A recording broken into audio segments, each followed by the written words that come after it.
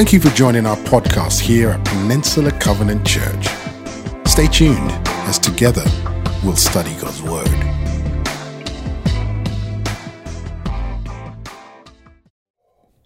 Well, happy Sunday, PCC. I want to invite you to join me for the next 25 minutes to fix our hearts and minds on things above. Open your Bibles, please, to Galatians chapter 5, and I've got a question for you. What is the most famous painting in the Western world? What comes to mind? Arguably, I would say it's Starry Night by Van Gogh. This was painted in 1889, and many call this Van Gogh's magnum opus. It was actually a view from his asylum before sunrise. Now, if you've ever seen the painting, you may have missed a key aspect of it. I know I did before reading an article about it. Look beyond the contrast of the blues and the yellows and its broad brushstrokes. If you zoom in, you'll see and discover that the light is found in every house in the village. But there's no light in the church. You see, Van Gogh had a very strained relationship with formal religion, and he found God to be more present outside the church than within it. So here in one of the most famous paintings in history, the church has no light in it. Oh, what a tragedy. We're in this series on the very same tension, to allow the light of Christ to beam out from the church. And friends, you're the church. I'm the church. In Galatians 5, Paul was addressing a similar issue. He was exhorting Christ followers with the key to supernatural living. We see it in Galatians 5, plugging in to the power of the Holy Spirit. And when we do that, the Holy Spirit will illuminate through us love and joy and peace and patience and kindness. And today, this is so needed today, right? Goodness.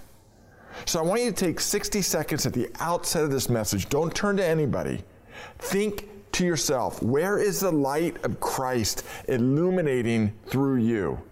And in what areas of your character has the light of Christ gone dark? Ready? Go.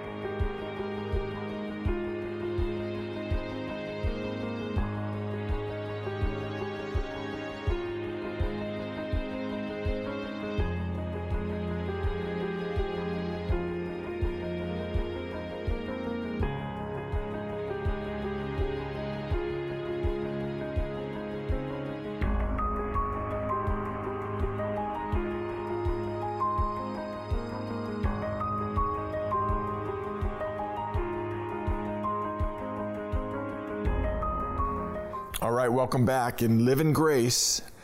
So today, I believe, and I'm not overstating this, that the character of goodness is desperately needed. Given our current cultural moment, filled especially with political strife and isolation and uncertainty, our neighbors need to see the light of Christ. Look around, PCC. Do you see the brokenness? I could point to it in 5 areas. We have a time of economic brokenness and uncertainty, political divided brokenness, racial brokenness, families are broken, personal brokenness.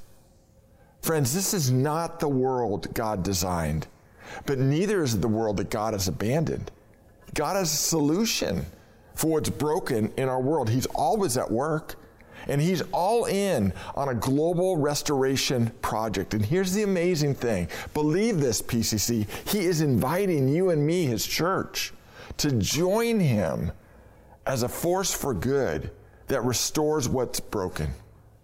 I'm so encouraged when I think of how our doors have been closed for 7 months, but the church is wide open and restoration is happening. In small glimpses, the light is shining, the light of Christ, in students, in family, in young adults through the network. through small groups meeting and women's mentoring, older and younger women mentoring, through midweek discussion, through house churches, through feeding programs. Restoration is taking place. So as we dive into this word goodness, we face a challenge because the word good is used so often in our culture, it's overused. We ask someone, you good? I'm good. What does that mean? I asked my daughter, how'd you do on the test? I did good. What does that mean? Even in church, we sing, you are good, good, oh. What does that mean? What is goodness?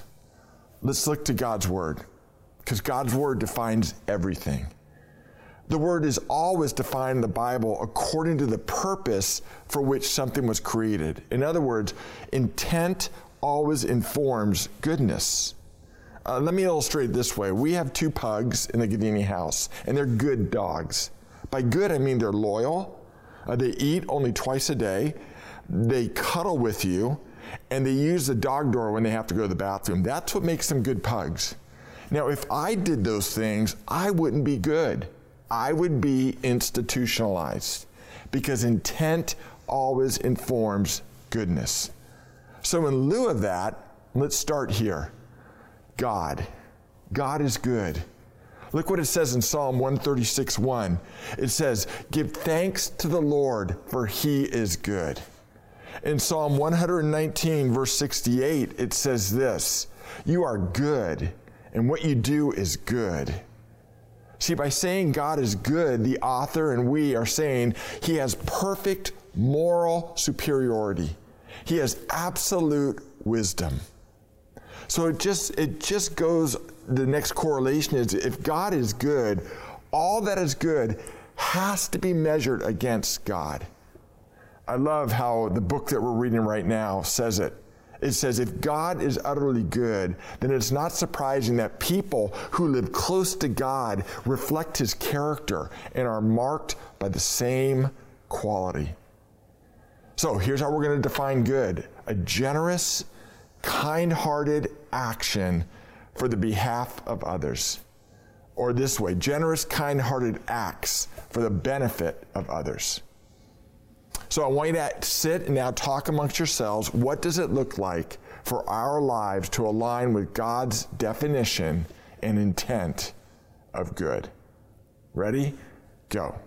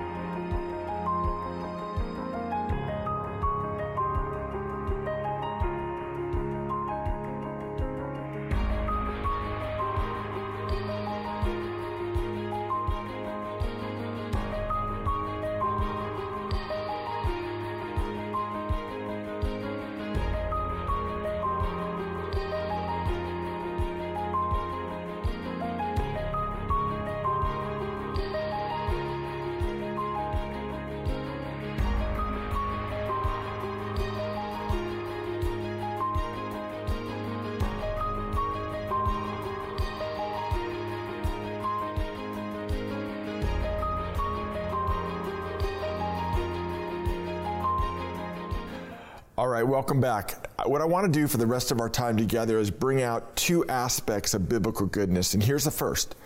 Biblical goodness is restorative. You know, in the creation story in the Genesis chapter 1, God creates, and then 7 times God declares, this is good. You see God's heart displayed as he creates humans, puts them in the garden, and then he invites them to join him to order chaos. That's kind of the family business, right? To order chaos for the flourishing of all creation. But Adam and Eve decide, and friends, this is the root of all sin. We do this too, that their definition of good is more wise and more satisfying than God's. So in Genesis, we see sin enter the garden, and here's how I would define sin. Sin is a mutation of God's good, intended purpose. And we know the story. With sin came chaos and shame and division and destruction and death into God's creation. And we're still living in the reverberation. We see it all around us. But PCC, while God's design was shattered in the garden, that design was not abandoned. God worked through history, culminating in the life of Jesus himself. And we see through Jesus the DNA coming into creation to bring about goodness at the resurrection. Turn your Bibles to John chapter 20, verse 14 to 15. Here's what it says. At this, she turned around, she being Mary, to see Jesus standing there, but she didn't realize it was Jesus. And he asked her, "Woman, why are you crying? Who is it you are looking for?" Now, this is an important part. Thinking he was a gardener. Why'd she think that? Because she was in a garden. Jesus was buried in a cave in a garden. Sin entered the world through the garden, and goodness would be restored to humanity in a garden. She said to him, "Sir, if you've carried him away, tell me where you put him. I'll go get him." It's no accident, PCC, that the resurrection took place in a garden on the first day of the week. The resurrection was God's definitive statement that he hasn't given up on creation, but rather through Jesus, God inserted into creation's DNA the antibody for sin and destruction. Biblical goodness is the restoration of what's been broken back to God's original intent. That's what God wants to do in every life, in every relationship that is yielded to Jesus Christ. Friends, when we are illuminating the light of the Holy Spirit, we'll want to restore what's broken in our world. So let me ask you this question, and I want you to just think about it. We're not going to pause, but plant it in your mind. Where is the Holy Spirit prompting you to bring restoration to our broken world? You know, today's Orphan Sunday in the church world, and PCC is really involved in the fight for orphans to be in homes. We're part of a campaign called Be the Light. And you can go to our website and you can discover about Be the Light, but I want to encourage you in this area to do good in 3 areas: to pray, to consider fostering a child, many in our church are, or to support our PCC foster families. Again, that is a good application to today's message. All right, here's the second aspect of goodness. Did you forget the first? Biblical goodness is restorative. Here's the second. Biblical goodness is confrontative. It's confrontative. It lovingly stands up against evil and injustice. See, goodness is not passive or complacent. If we align with the goodness of God, we will confront evil, not with violence, but rather lovingly, humbly, persistently, and prayerfully. We will take back what sin has stolen in our lives, in our relationships, even in our culture. Making right what is wrong. Friends, this is the Christian ethic for justice. And it's why we value at PCC seeking social justice. Again, let's turn to the scriptures. Micah 6:8 says this: "He has shown you, O mortal, what is good." And what does the Lord require of you? It doesn't get more simple than this and more clear than this: to act justly, to love mercy, to walk humbly with our God. Romans 12:21 says this: "Don't be overcome by evil, but overcome evil with good."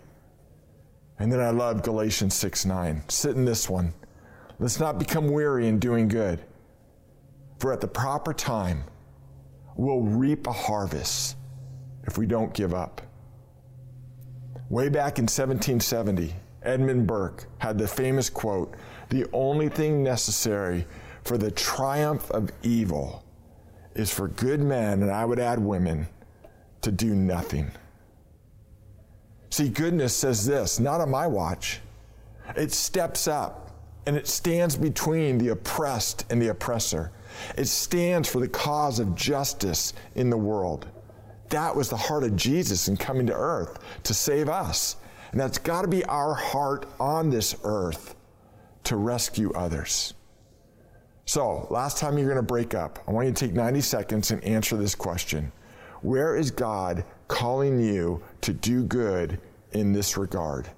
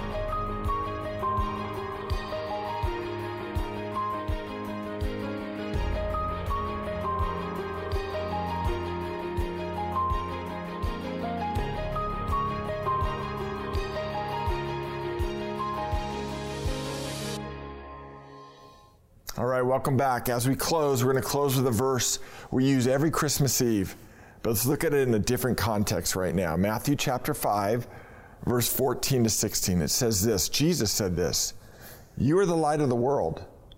A town on a hill cannot be hidden. Neither do people light a lamp and put it under its bowl. Instead, they put it on its stand, and it gives light to everyone in the house. In the same way, let your light shine before others, that they may see your good deeds." Now stop right there. How does Jesus equate light? With good deeds. "And they glorify your Father in heaven." See, when Jesus talks here about light, he's calling for lives that are attractive by being filled with goodness and mercy and love and compassion and justice. That kind of practical goodness, that will draw people to Christ and ultimately to know and glorify God the Father. Friends, it's our good deeds in a culture of brokenness that sets us apart as Christ followers. Living lives that are radiant, breathtaking, and a portal to the goodness and redemptive power of God. PCC, there is brokenness and sin all over our culture, all over our church. And literally, because of COVID, the lights are out in the church building. But the light is shining in neighborhoods through the church like never before.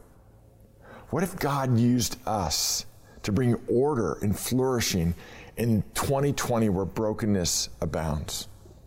I don't want us to settle for just cultural goodness, which can be an excuse actually for complacency. Listen, our mission is not to follow Christ in a complacent way. It's to passionately follow Christ. So I'm asking two things from every PCCer. Here's the first, to repent. Repent of our complacency. James said this, "Faith without works is dead." And in a world of brokenness, we can't remain passive. According to God, that is never a good use of your one and only life. So would you go before the Lord today and ask God to forgive you for areas in your life where you've been complacent when it comes to goodness, or you've just been virtue signaling that you're a good person, but doing nothing about it with your life? And then secondly, I'm asking every PCCer to put your faith in action. As you are rooted in the soil of the Holy Spirit, as you are plugged in and electrocuted by the Holy Spirit, let God illuminate you and join him in his restorative goodness plan for our world, especially now. Especially now. This Christmas, we're going to give you a ton of opportunity for this. Our theme this Christmas is A Weary World Rejoices. And you're going to hear about projects of goodness. We're going to spread hope and goodness at our grammar schools through Kennedy and Henry Ford Christmas. 9 years in that partnership. You're going to hear about a toy drive and a special outreach called the Police Initiative to bring goodness to our police force in our city. So let me pray for us as we close. Father, I thank you so much for this church. I thank you for almost 70 years. Lord, we have waxed and waned, but we have stayed with it in our quest to be good news and to proclaim good news to our city, to our peninsula, to the world. So, Father, bring conviction on us as your followers. It starts with the church. Where do we need to repent? Where are we complacent in our culture, in our relationships, in our very church? And then, Father, where are you leading us? Just say the word. Show us the direction, and may we walk in it. We love you, and we thank you. Lord, may our lives shine in such a way that people see our good deeds and don't glorify us, but shake their head and go, what a God, and turn to you. We pray for that. In Jesus' name, amen. Thank you for tuning in to our message podcast here at Peninsula Covenant Church. We would love the opportunity to connect with you more. We are located in Redwood City, California, and you can find us online at wearepcc.com. You can also find us on Facebook, Instagram, and Twitter by simply searching for We Are PCC.